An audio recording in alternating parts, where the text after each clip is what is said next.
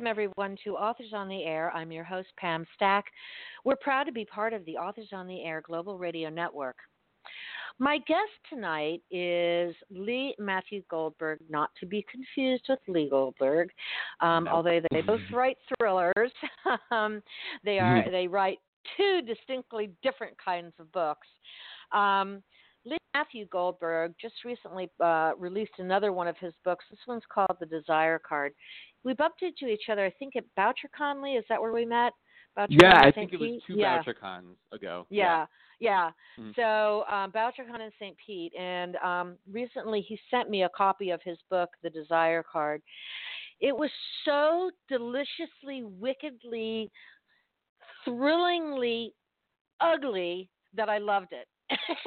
So I love that description. That's perfect. Yeah, I don't know how even else to say that, but it was such a wicked book that, and I've never read anything like it. So I'm pleased that Lee Matthew Goldberg is here with me today. Welcome for your first time to Authors on the Air. I have a feeling you and I are going to be talking an awful lot in the future. I would love that, and thank you so much for having me. I'm so excited. It's my to do this pleasure. Tonight. It's my pleasure. So I want to just talk a little bit about you right now, because your books have been published in multiple languages and have been nominated for awards.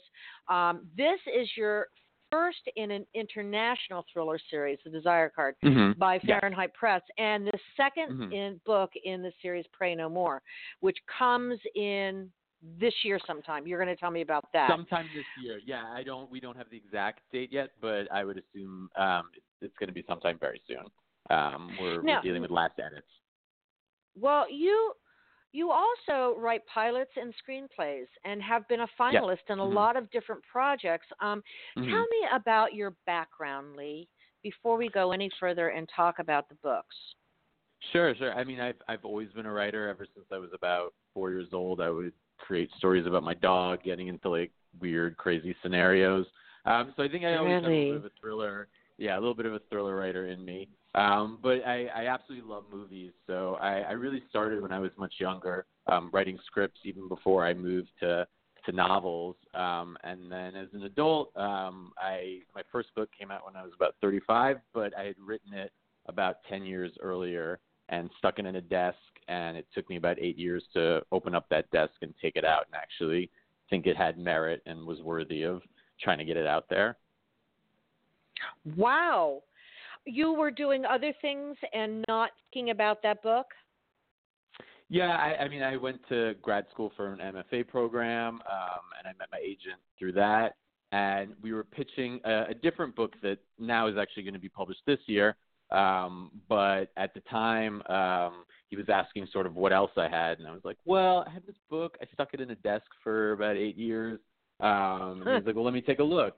And he read it and he was like, well, the writing needs a lot of work, but the story is completely there, and really just touch it up and, correct a bunch of the grammar. And it was pretty much good to go then. And we wound up selling that, and it came out in 2015. That was called Slow Down. And then you wrote The Mentor. Yes. So shortly after that, it was noticed by an editor, Brendan Anine at St. Martin's Press, and he had an idea for The Mentor, sort of a tagline pitch, and I was really luckily hired to create a book out of that pitch, and that wound up being The Mentor. Wow. I mean, that's terrific. From writing of your first book to it getting published right away, well, not right away. I mean, as soon as you obviously turned it over, is really quite an accomplishment. Now, thank you. That's really amazing. You also wrote your first sci-fi novel, which is coming out this year, Orange City, correct? Is this a dystopian novel by any chance? It is dystopian. It's probably now coming out in 2021, so it's being pushed a little bit. But yes, it's dystopian, and it's weird, and it's out there, and it's another project I'd been working on for many, many years, and never quite felt it was ready to really put out there until I put the finishing touches on it. But I love David Lynch, so it has a very kind of David Lynchian vibe to it. Yeah, and I love dystopian, so I'll be really interested when that book is released. So now you also have another little thing that you're doing, and you are going to be a publisher, which I am. It just seems like the natural progression for you, simply Why because not? you film, screen, books, you're expanding your world, and this is what you've always wanted to do, correct? Yes, You also absolutely. wanted to be immersed in this. I mean, I think for myself also not to just think of myself like I only write novels, and to think of yourself as a writer is really a brand that could really do anything, whether it's become a screenwriter, move into film production, and also own a publishing company. So that's sort of what we're starting, and it's called Fringe, and it's being launched in the summertime. Our website just went up at fringelit.com. And the cool thing about us is we're really looking for outside of the box fiction. So things that maybe a big press wouldn't quite know how to market or be a little bit afraid of. That's for us. I love that. Thank you. And the cool thing that we're really doing also is we're partnering with Book Pipeline, which is a screenwriting competition. And in their unpublished outsider category, the winner, in addition to getting a good amount of money and industry circulation, will also have a chance to publish with us. So it kind of bridges the gap between Hollywood and publishing in a nice way. I love that. Do you still have your fingers on the pulse of movies and film production and screenwriting?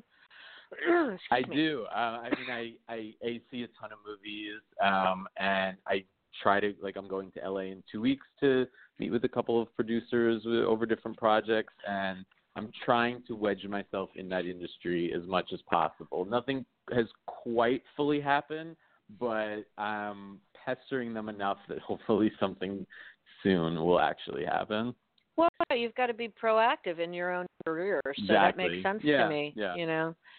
Do and you it's have very different than publishing.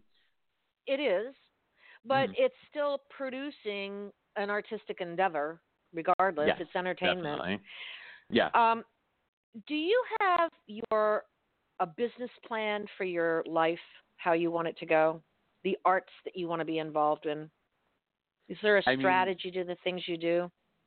For myself, I really always just want to be able to create art and have the ability to do that, whether it's, novels, screenplays that become movies, whether I at some point maybe decide to go into directing or producing films. Really just never letting myself be bored in terms of what I'm doing.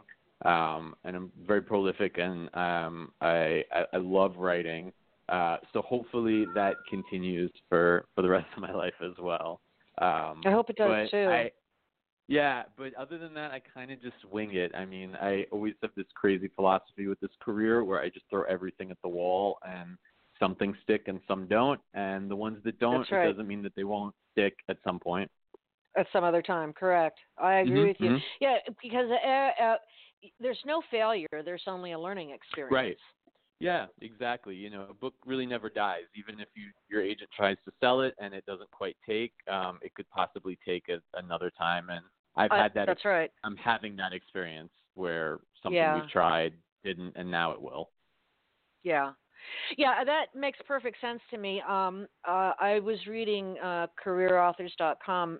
Hank Phillip Bryan wrote a little thing in there about. She's the best. I love Hank. Yeah, she was on a Monday night, so she was a lot of fun. She said, it's you just never know what's going to take. It may be out there, and that's what someone's looking for at the time, and next week they won't be looking for it. So, a lot of it is just luck of the draw, don't you think? I think completely. Talent obviously has something to do with it, but so much is right place at right time. And it's because fiction especially is so subjective. So, you could have one person at a house that loves the book, and then they give it to their higher up, and the higher up or the marketing department is not as enthused, and the deal goes through and the book never happens. So it's like all the stars have to align. And the same thing with film. It's like everything has to align at the exact right time for something to happen. But as we can see, there's a million books and a million movies, so the stars do align often. Yeah, but I mean, publishing is not dead. I think it's blossoming all over again, especially with Hmm. the fact that bookstores are just populated everywhere now. And Yeah. I Hmm. book sales have not slumped. I don't care what anyone No. says. Kindle sales have slumped, but book sales have not slumped. And I think with big retailers like Costco and BJ's and Target and Walmart all getting into Hmm. the book act, it makes it more Smart. Yeah. accessible for regular people, don't you think? Yeah, 100%. And I mean, I live in New York City, and the amount of new indie bookstores too that have popped up, especially in like Brooklyn, is Right. really great to see. Especially after a couple of years ago, Borders closed, and we lost a lot of Barnes and Nobles as well. I think the publishing industry is mutating right now, and it's sort of deciding where it's going to go. But books will never be dead. People will always be reading in some That's right. form. Um, I agree. and I think there's so much great content and there's so much brilliant talent out there that Oh, you're not it forces kidding. it to stay alive.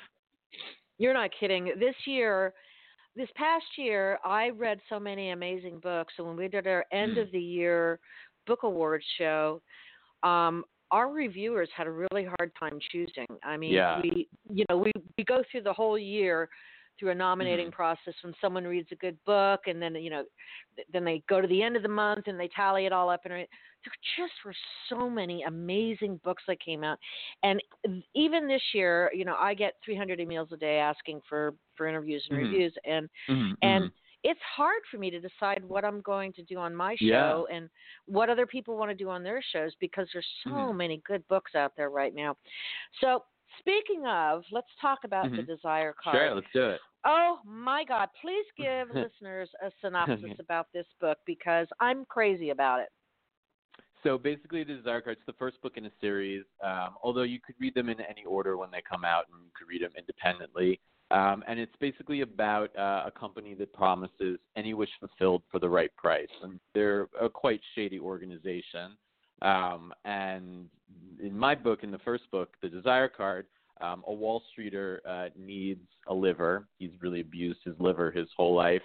And through a lot of different pathways, he winds up contacting them for that. And I mean, not to give a spoiler, but it doesn't work out perfectly as it should. Right. And he winds up in India, in the slums, and really has to learn himself if he's really been behaving like kind of a jackass his whole life, and if he almost deserves this type of punishment.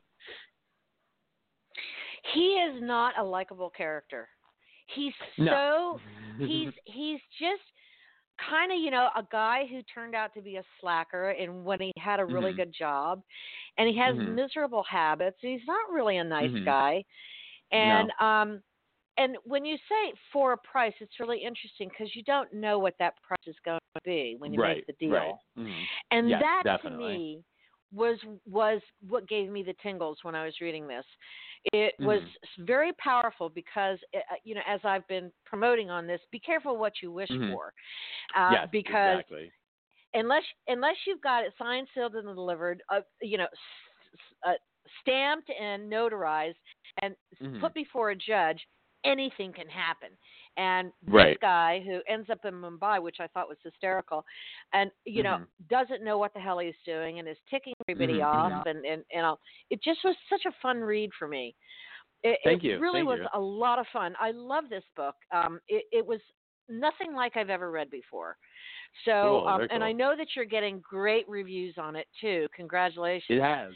Yeah. Thank you. Yeah, you've gotten all 5-star reviews, I think, on this book. So, and I'll be Pretty adding much. mine to Yeah. it. Yeah. Yeah, after this is after our interview is done, Awesome. when I get everything done, I'll be adding mine too because it was really a great book. Cool. What Thank you. was Thank your you. inspiration for this one? So I wrote this a couple years ago, and it was around the time of Occupy Wall Street Uh in New huh. York. And in the news, it was so much about sort of the wealth discrepancy, sort of one Right. percenters and everyone else. Right. And I thought about sort of a company really targeted to those one percenters that really would give them anything they want, whether that be like, Gurkha Dragon cigars that are, hundreds of thousands of dollars, or something really more sinister. And in the later books, you really find out the company, it's kind of a glorified hitman operation. And Sure. that's the thing that people really pay the highest price for. Right. And then I thought about this sort of, smart individual, but not so street smart individual, who just kind of gets sucked up in their web and really kind of pulled through the ringer in terms of it. And ultimately, I think in some way redeems himself, not to give too much away, but he goes on a journey, and I think he ends up better than he started, at least morally, yeah. So, is it important for you when you are creating your, anti-hero Mm-hmm. to make sure that they have a redemption in your stories? I think a lot of it also was like, am I ever going to be able to sell this book if he's not redeemed somehow? Is anybody really going to want to pay attention to him? So some of it came out in terms of that. But I think to pull a character for, almost 400 pages, and he really Right. goes through, I think, more than I put a lot of my other characters through, for him not Right. to end out, not to say that there's like a happy ending or a not happy ending. I'm not sort of revealing that, but just for the character to understand sort of who he was at the beginning and how unacceptable really that was, and to move forward in life, that this experience has to change him. And I think, like anything in life, if you go through a major thing, it changes you, hopefully for the better, even if it's a negative experience. That's right. Hopefully you turn That's it right. into a positive. Right. And I think, for Harrison, he comes back in later books in small amounts.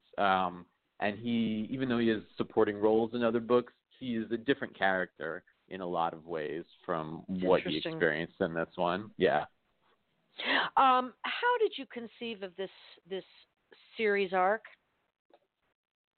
Well, at first it was just going to be a one-off book, and then after I finished it, there's a very small character in this book. He's the James Dean character, because they all wear masks of old-time movie stars. Right. And he works for the organization. And I started thinking, well, what would somebody's story who works for the Desire Card be like? It would be very, very different. So in the second book, Pray No More, he decides he wants to leave the organization. And basically, like the mob, once you're in, you're in. You're in, right. Yeah, so it sort of follows him in his path as he, again, sort of ethically decides to be a better person. But he's gone too far with them to really be ever able to do that. And that one is much more of like a fast-paced, kind of Elmore Leonard action kind of book, than where this one's a little bit more literary, I would say. I think this book is a really great character study. The Desire Card is a really great character study on the and the study as a reader. What I take away from it is the wretched excess, no responsibility for actions, trying to take shortcuts and all, and suffering the consequences. It's almost very noirish, except it's not. Yes. It is. But it's a really unusual concept. And so, like I say, I thought it was just evilly delicious. It was just such a great book to read. Yeah, I'm going to use that. Go ahead. I'll put it in my review for you. I took it. I want to go back and talk to you about fringelit.com. Sure. Because that will be your publishing house. You said it's available on the web right now for people to look.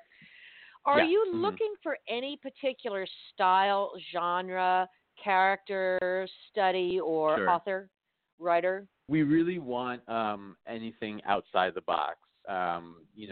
First and foremost, we don't want to be bored, so don't give us the same story we've heard before. And we love things that are mixed genres. So, like, if you have a historical novel that's a little bit literary and a little bit thriller and even has, like, an element of sci-fi in it, really the sky's the limit with Fringe. I think a lot of times in publishing, when you mix genres, it becomes quite difficult to sell things, and they worry who we're going to market it to. And I think that's honestly foolish. I think that readers are smarter than that, and readers love to be challenged, and they love things I was that are just going to unique. say that. Boy, I tell you what, I can't tell you how, I have an embarrassment of riches. I say this every show. I get books, tons of books every week from Mm-hmm. publishers. And because I have so much to choose from, and because I've always been an avid reader, and I buy so many books, and I'm Mm-hmm. not picky about where I buy them, mind you. If I'm going to go into a Yeah. garage sale and I see a book I haven't read, I'm probably going to buy it, you know. But Nice. Yeah. but the Why not? fact of the matter is, when I read a book that has every trope in the universe shoved into it, and I think, Mm-hmm. why? Yeah. Or if I see, like, thought bubbles or something, someone's Mm-hmm. the Mm-hmm. character in his head is telling me their motivation. It bothers Yeah. me Yeah. because Yeah. I Me think too. readers are inherently fairly educated, well-educated Mhm. people. Mhm. Now, They they know may how to not want to. read. You know. That's right. They may not want to step out of their comfort zone. If you're Mhm. used to reading Ivanovich or Patterson or Child, and you Sure. may not Sure. want to try something new. That's Mhm. okay. You don't write Mhm. down to them. You write up. Mhm. You make it Yeah. better all the time. Exactly. Yeah. No, I So agree, and I think just to be really fearless about what we write, what we're publishing as well, and the audience sort of will respond to that. I agree with you. Will you only accept aged submissions, or are you going No, to open we're submissions? right now we're not open to submissions yet because we literally just went Hmm. live last week. So, Right. but we will be open to submissions to everybody. And in addition to that, we're partnering with Book Pipeline. Book Pipeline is a screenwriting competition out in Hollywood. And the Hmm. winner of one of their competitions, in addition to getting a great sort of grand prize and industry circulation, will also have Hmm. the chance to publish with us. So if you have an unpublished manuscript and you go over to Book Pipeline, you can check out them for all the details. Oh, fabulous! That's a wonderful thing. Yeah, a Yeah, lot we're of excited. people ask me, what do I do? And I keep saying I'm a talk show host. I can just tell you Mm-hmm. what people have said to me. Mm-hmm. There are very few places that'll take unaged manuscripts, Yeah, yeah. and you have to be careful because a lot of those are vanity presses. You don't get advances, you Mm-hmm. don't get Yeah, marketing or yeah, anything like yeah, yeah, that. yeah, So yeah. I'm going to make sure that when I do my social media tomorrow and pull this up into a podcast, that I'm going to also Mm-hmm. put your Mm-hmm. links in there for Yeah, thank you. That would friendship.com. be great. That would be No, great. I'm happy to do it.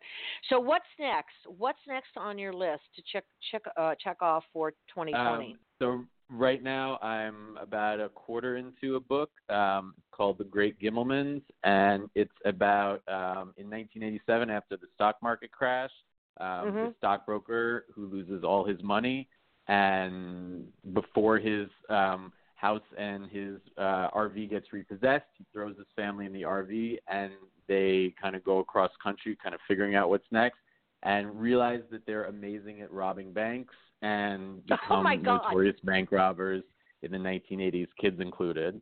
So that's Oh what I'm my working on God! now. That Yeah. sounds fascinating. I like caper Thank you. books, so it sounds really good. You and I are going to be It's talking a lot, Lee. Yeah, no, I think so. It's an idea I've had forever, and originally it was going to take place during the Great Depression, and that just seemed not as fun to write as the 80s, which I was a little kid in. So it's chock full of 80s references, and it's kind of like Bonnie and Clyde meets We're the Millers, the movie. That's so funny. So let me ask you, do you have a lot of ideas for stories ticking around in your head? Yes, yeah, I have too many, and it's oftentimes where I'll put them down and they'll sit for a couple years, and then I'll find the time to actually get to them. But I'm a fast writer, so I think that helps, and I could knock out a book in, around 3 to 4 months if I really am into it. Really? How do you decide which of those ideas is going to become your next novel? This is an idea I've had for years, so I really was waiting for the right time to write it, where I felt like enough had marinated, and then I usually sit down for about a week and outline the whole thing, kind of chapter to chapter. And this one just came really fast, I think, because the ideas and the characters had been floating around for so long. And then I just started, and I aim for about 5 pages a day. And luckily right now it's kind of my full-time job. So I usually hit those 5 pages. Do you start off with the story or the characters? I think it depends. I think an idea kind of happens first. So, I mean, for the bank robbing one, I knew I wanted to write about a family of bank robbers. And then I didn't realize until I wrote the outline that it was going to be told through one of the kids' perspectives mostly. That was sort of a last-minute decision. I thought it was going to be like omniscient, and then this character kind of came about, and he's around the age I was in 1987, so he's a little bit of a version of me, which I don't really write usually, but it just spoke the best. And he's very sarcastic and funny, so even though terrible things are happening, they're robbing banks and, the FBI's after them, the book is very tongue-in-cheek. Sounds fascinating to me. I want to ask you a couple, 5 quick questions and 5 quick answers before we wrap, because I've kept you on for a little over what I promised you. This is great. No. Thank you. Oh, thank you. So whose book is on your nightstand? I'm reading right now The Topeka School by Ben Lerner, which is super literary book, which I don't always gravitate to, but I've read some of his other stuff, and he's a great writer. It makes me. He's an amazing writer, and I can't write like that, so I think it helps me up my game a little bit. It's a good way of looking at it. Let's wipe the slate clean of all your artistic endeavors. If you had to choose a profession besides the artistic endeavors, what would it be? Have you ever had curiosity about doing something else? Yeah, that's really, I don't know. I don't know if I could do something that's not artistic. I think that's sort of just what I'm meant to do. I was a professor for 10 years, so it's something I've taken time off from right now, but it's something I'll go back to eventually. And I taught undergrad, and I would love to teach grad school writing at some point, like a class, nothing crazy, but like a class. Interesting. Cats or dogs? Dogs. I answered that really fast. Dogs. We might be renegotiating our relationship going forward. I've 5 cats. Me and cats. It's not a good mix. Oh boy. Well, we'll have to see about that. Okay. If you're going to give your students one piece of valuable advice about this career that they call writing, what is it going to be? I just did a panel yesterday for students at the University of Binghamton, and what I told them, which I think is great advice, is that there's going to be so much rejection in this career. I mean, it's constant. It's every day, and you really have to just learn, how to, dust it off your shoulder, and everybody could say no, but you only need one person to say yes for something to happen, right. And that if you're persistent and you're good, that yes will happen at some point. It's so weird. University of Binghamton, that's not upstate, right? It's upstate, but there were students in the city for a week-long I was thing. I taught a class there upstate about 20 years ago. Okay. Yeah, it's so funny. 6 degrees of separation, everybody is. Yeah, absolutely. My final question to you is, sure.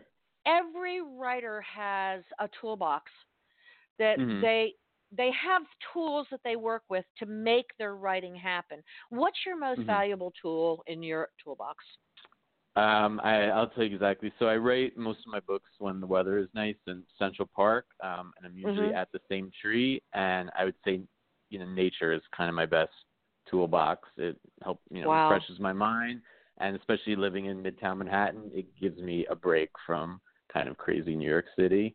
Yes. And then in the winter, I kind of just figure something else out to do. Well, that's fair. Yeah. Although it's going to be 60 degrees here on Saturday, so I'll be in the park then. It'll be 85 degrees here in Southwest Florida tomorrow. So I actually have my windows open now, but now it's just a little warm. Folks, my guest is Lee Matthew Goldberg. His book is called The Desire Card. Lee, give your website address, please, and where we can find you in social media. Sure. My website address is really easy, leematthewgoldberg.com. And on social media, you can find me on Instagram at Lee Matthew Goldberg, on Twitter at Lee Matthew G, and Facebook at Lee Matthew Goldberg as well. Thank you so much for being with me. I've really enjoyed our conversation. It was a long time coming, and definitely worth having you here. I hope you'll come back one day. I will. Maybe anytime. maybe Anytime you'll you'll take have me. maybe you'll take a spin behind the microphone and interview an author that you like. Oh, I would love to do that. That would be great. Okay. All right, very good. Down. Listeners, thank you so much for being with me. Readers, go and get Lee Matthew Goldberg's book, The Desire Card. I promise you, it's just wickedly great. And thank you for being with me, and thank you, Mom and Dad. I'll see you later.